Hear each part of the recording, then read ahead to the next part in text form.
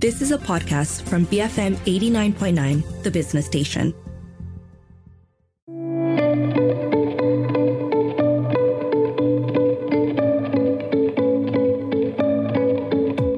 Good morning, this is Frida Liu, and you're listening to Her Vantage. In this way, we speak to women of influence and leadership. Origo Eco converts agricultural waste and byproducts into compostable, disposable items.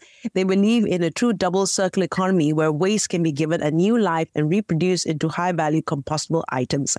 And the newly created items get to return back to Earth after its end of life without leaving any trace behind. I'm here with co-founder Xiao Yin Su. She said call her Su. And then, of course, I learned, I know how to pronounce the word compostable. Very interesting what you're doing, Su. Now, I understand your mission is to convert agriculture byproduct and waste material into compostable, high-value, single-use products, then converting the used disposable items back to Earth to be used as compost in agriculture, creating a true double circular economy. Okay, that's right. I've given you a whole line. Tell me how it works. Yes. That's why I was like, oh, you got to breathe, Fred. I got to breathe. It's very long and lengthy. Yeah, unfortunately, it has to be explained in full because all this while we have only known words like recycling and probably upcycling and full stop, right? So this is what we've been educated since many, many years ago. And that's where we have come to up to this point. But then we realized, hey, that's not really solving the problem, right? So hence, if we talk about really reducing our carbon footprint and also cutting down carbon emission, we're going to really look at how can we make our traceability or traces disappear, right? And one way is definitely making the products compostable, because when they are compostable, they can be returned to the soil without leaving any traces behind, right? And biodegradable still leaves behind toxic, whether it's a form of gas or whether it's some chemicals that seeps into the soil or circulates in the air. That's the difference between compostable and biodegradable, right? So for us, definitely we cannot forsake ourselves just to save planet Earth. Right. So when you're doing this, you know, of course, like you say, we all know about recycling and everything. Are we at that level of understanding yet? You know, are you too ahead of the game for people to understand when step one, we can't seem to have ironed that out yet? That's true. I mean, a lot of people actually got a shock when I mentioned about the difference between biodegradable and compostable. Seriously, everyone thought that we found the solution, that's it. Biodegradable products, that's the way to go, you know? And when you read further, if you're more exposed to really the sustainability side, you realize, hey, it has a catch. It has a catch. Right? So if you talk about being ahead of the game, indeed we are, but we cannot stop because in fact, I might be ahead right now, but you never know what kind of other revolutionary technology they are going to come up with. And I'm actually not going to be ahead anymore because. Okay. Now, you mentioned, and I may not understand this clearly, double circular economy. Yeah. Why is it a double circular economy? Yes. So typically we would take up a waste and just reuse it or upcycle it for something else. That's it, right? But we bring it one step further, whereby even we have upcycled the waste into a product, right? And we want to convert this used product back to Earth. So there's one extra step to really make it disappear. So I'm solving, number one, the agriculture waste, which usually lies around and people probably burn and it causes CO2 emission, right? And we use that, we cut that down, made it into a product. And when this product are being used, let's talk about the single use and all these disposable ones. What happens to them, right? If you talk about recycling, you recycle plastic into another recycled plastic. At the end of the day, it's still plastic. You still got to find a way. What am I going to do with this? I still need to find a way to either recycle or dispose of it, which is where we are struggling right now. We still have the same amount of waste. But now I am even eliminating this part to make it zero-rise that. So hence it's doubled. Right. Okay. Actually, what background do you and your co-founder come from, and why did you both decide to do this? So my partner comes from the manufacturing, machine customization. Hence, if you talk about scaling up and manufacturing at a large scale, he's perfect, right? And I myself come from a social enterprise background. So sustainability is rooted at the core. And if you talk about the engineering side, both of us come from engineering background, frankly. Both engineers. Okay. Yes. Now, I know you have a patent pending formula and process, right? How long did that take to formulate? Yeah, typically when we want to solve a problem, right, whether to come up with, whether to tackle that agricultural waste and to be converted into any kind of product, it would take us between probably 4 months to 6 months. For example, our wood-free compostable pallet, we started doing some research sometime in December, and by March or April, roughly around there, we actually managed to come up with our first sample. And this first sample is what? What is the product? The logistic pallet. Ah, the logistics. So okay, so the process is being patented. So the patent process, we're going to file for it, and how long it's going to take, well, that depends on the organization. Right. I'm talking about our R&D process. So the R&D process took about 4 months and all that, right? Now, tell me a little bit about the what you're doing. I know, like, you work with paddy farmers. You look at using what sort of raw materials are you using? Right. So currently, because our factory is based in Penang, so we know in the northern states, that's literally our periuk nasi, the rice. Literally. Yes, literally. So we have lots of paddy plantations over there. That's why we utilize whatever that's nearest and closest to us, right? So that's any waste and byproduct from the paddy plantation. So our first product that was commercialized, which is rice straws, they're made from broken rice, right? So for the logistic pallet, we have already completed the sample with rice husk, which is the outer layer of the rice. And we've also tested with palm empty fruit bunch fiber as well. And we also done we've done some research using oat hull, because there's a the Federal Oats factory is actually nearby. So we did some of the products like the bento trays and chopsticks using oat hull. Oh, okay. I'm very interested about the pallet story, right? So this is used in the packaging of products. The pallets will be used in the shipping and the warehousing of products. That's right. How long did that take to formulate? I think that would be also like adhering to standards and what have you. Yeah, so the first sample, like I shared, from December up to April, that was the amount of time we needed to come up with the first sample of the pallet, right? And of course, in terms of all the certification, we need to set up the facility before we can even apply for any certification, because certifications are tied to the facility that you have, right? So life cycle assessment, all those, it will have to come later once we have set up the facility. But what tests we've done is actually real life tests, i.e. sending it to the warehouses for them to test it out. Right, so it's real life, but unofficial and informal test. When you talk about agricultural waste, right, what kind of volume is Malaysia producing? So in terms of rice husk, easily we have about 400,000 tons, if I'm correct. It's a lot, actually, rice. Right. Globally, the rice husk waste is even bigger than our palm empty fruit bunch fiber. So we might think, because we are a big palm oil export, right? But not really. But we have lots.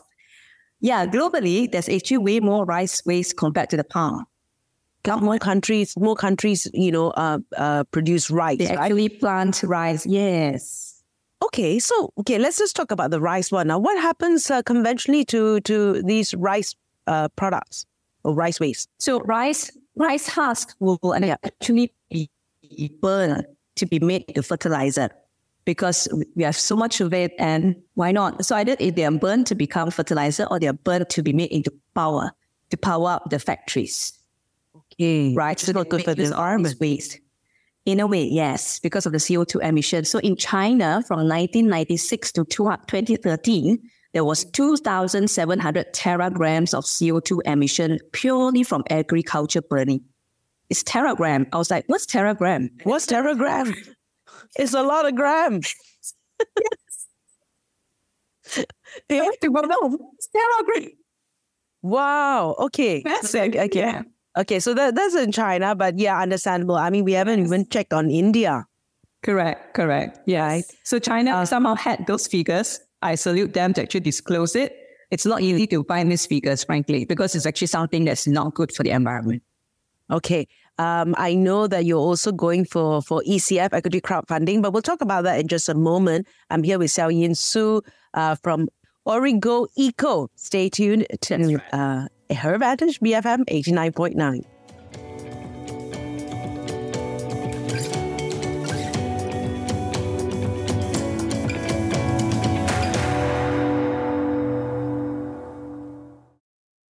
Be firmly motivated. BFM 89.9.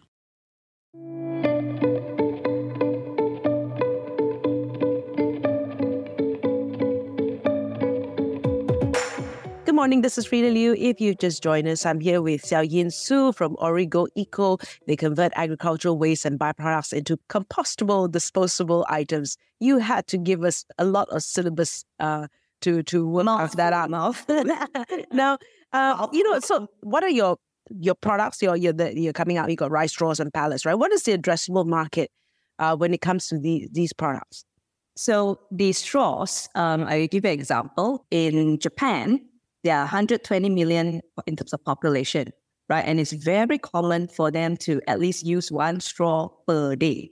So the disposable item culture there is really, really huge, right? So can you imagine 120, right, times 30, and that's what you get in a month, and then multiply by 12, and that's a year, right? And easily in Malaysia as well, we can safely say at least we have used one straw for one whole month as a one person. Right, so we have about 30 million of us. So that's the rough figure they can get. It's massive, right? In terms of logistic pallet, the addressable market is about 6 billion pieces, right, per so far circulating in the market. It's massive, right? Because imagine any kind of product that needs to be shipped in and out, they will have to be sitting on a pallet. Okay. So now in terms of the quality though, at the end of the day, we talk about sustainability, we talk about caring for the environment, but is the quality of the pallets more superior than your conventional pallets, I guess, made of wood or what have you? I don't know. Yeah. So quality-wise, it's the same. It behaves the same as a wooden pallet in the sense that we know we will never leave the pallet out there in the rain for a long period of time, right? Because wood will still rot. So ours as well, is water resistant. It's not waterproof, right? Life cycle, how many times it can be used, same as wooden pallet. And price point wise, it can be cheaper than wooden pallet. Okay. Is it cheaper yet? Right now, yes. Not only the cost wise, in fact, the cost savings that comes along with our pallets, because it's actually nestable, you save space. Even when we ship in a container, it's actually 5 times of savings. And if you're from the logistic industry, you know that every time you export anything with a pallet, you need to go through fumigation process. So that one costs about $15, if I'm not wrong, per piece, right? So for our case, we do not need to go through that. So every pallet that you use, you've already saved $15 for the fumigation process. Oh, okay, yeah. Because it's not required with the rice husk. Yes, because it's already multiple times heat treated. Whereas for wood, there's always the fear that there'll be some bugs or parasites that grow within it, right? Whereas for us, no. Okay. And I want to ask, who are your current clients and partners, and even this whole conversation of trying to convince people to come on board, right? Maybe you can share the success stories and hopefully in that process, people listening in will say, hey, I want to participate too. Yeah. Yeah. Right. So rice straws we've commercialized for the past 4 years.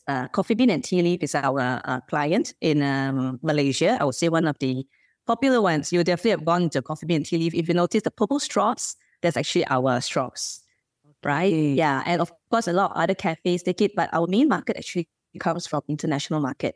I would say currently 60% comes from international, 40% from local, but it's going to tilt even more, probably coming up to 80-20.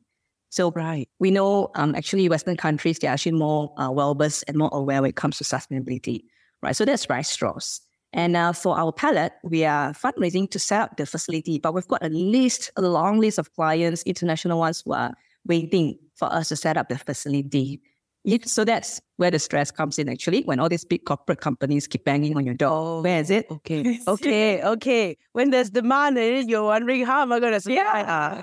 Just, I guess, a good semi-good problem, right? Okay, so far, have you received any funding? And then, of course, this leads nicely into the ECF story. Yeah.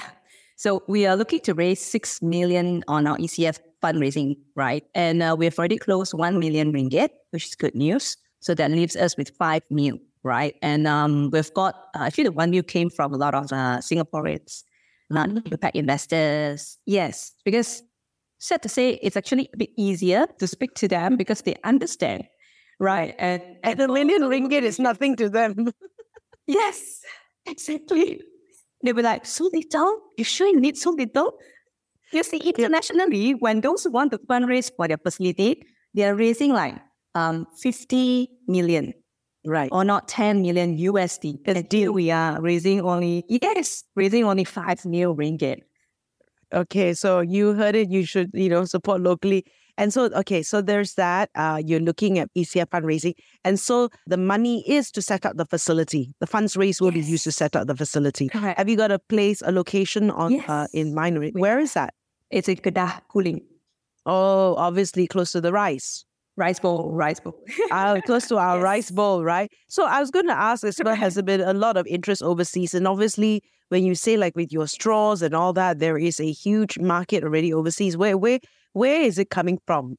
Your customers? So we're already exporting to 15 countries. The main ones are actually Belgium, Switzerland, Hong Kong, Japan, Korea coming up. We are looking to penetrate Australia soon as well. So these are the few of the, but of course we do have like small orders from other countries such as Germany, where else? The other Thailand, right? We do have the small ones, but the regular big ones are actually those few countries that I mentioned. So interesting, Belgium and all these places. Like where would they have heard of you? So we see in local market, I forgot to mention, we're also highly available in the hotels, right? Those big hotels. And we've got a few inquiries where they actually stumbled upon our straws when they were vacationing in our country. Yeah, so what they would do is they would take the wrapper, they bring it back to their country, and they would start Googling, hey, who is this company? And that's how they would contact us. Okay, so this is the power, right? This is the power of having a consumer product and that visibility. Because the pallets is not really a very B2C kind of product, but the straws, I guess, open the doors to other things as well, right? And hopefully, they're buying the straws and hopefully, that will also go into the pallets as well in the future. And I guess I want to know, in terms of the areas of focus of 2024, setting up the facility, getting the funds raised, and this is through pitch-in. What else would you be looking at for 2024? Definitely start selling the pallets because they've all been asking and I've been trying to delay them. Please give me till end of Q1 to set it up and I can start shipping out these pallets, right? And of course, to get all the certifications, it's very crucial. We really need to work. I also, one more thing unique about pallets that it comes with a blockchain traceability technology, which means every pallet has an identity. So why do we need that? It's because, number one, for the halal trade, it is crucial. Right now, halal trade, they can't use any secondhand pallets because they do not know who were the previous users. But with our blockchain traceability, it's very open, right? There's a report, there's a summary, you can always check who have used it. And most important one is actually the carbon credits calculation. Okay. Yeah, so you can actually calculate, okay, this is the amount of trees that I've saved. So how do you tie back to the carbon credits? So we are providing that for the big corporate companies because we know when it comes to pallets, it's actually mainly targeting the big corporate companies and they need that. Right. And how big a team do you have right now? We have about 60 people right now, 60. 60, and they're largely in the operation side of things, the manufacturing side of things? So a combination of both, yes, the operators and also our office management team. Okay, and this was started when, your company? 2018, actually. We've been around for 4 years, 4 or 5 years. 4 or 5 years already, yeah. So is there anything else you'd like to add that I haven't had a chance to ask you? I think I would really, really like to advocate the importance of sustainability, right? So I think we've come a long way. There's still a lot of room for improvement. Actually, compared to other countries, we as individuals, as Malaysians, we are frugal. We will love to save. Hence, we don't like to waste a lot of things, right? So that part of small steps of sustainability is there. But when you look at a bigger picture of what can be done to really save the climate, save the planet, we're still a tad far behind. So if we can really up the game to really look at, probably we can do this more to really look into solving this problem in terms of climate change, right? That will be very, very good for everyone, I believe, right? To be a bit more aware, don't fall into the trap of greenwashing, right? Eco-friendly. Is it really eco-friendly? Dive deeper, right? Do some research, find out more, and don't blindly just follow because that's what happens a lot among our consumers here. We are so I would say we have a very trustworthy nature or maybe trusting nature. So we would just believe whatever that we read. Yeah, right. So just be a bit more mindful about that. and just do a bit more research on your own and find out a bit more. All right. Exciting times. I can't wait to see the raising of funds, and also then you can start your facility. Then we can have the pallets out there as well. Thanks for spending time with us. I've been speaking to Xiao Yin Su from Origo Eco. You've been listening to Her Vantage, BFM 89.9. You have been listening to a podcast from BFM 89.9, the business station. For more stories of the same kind, download the BFM app.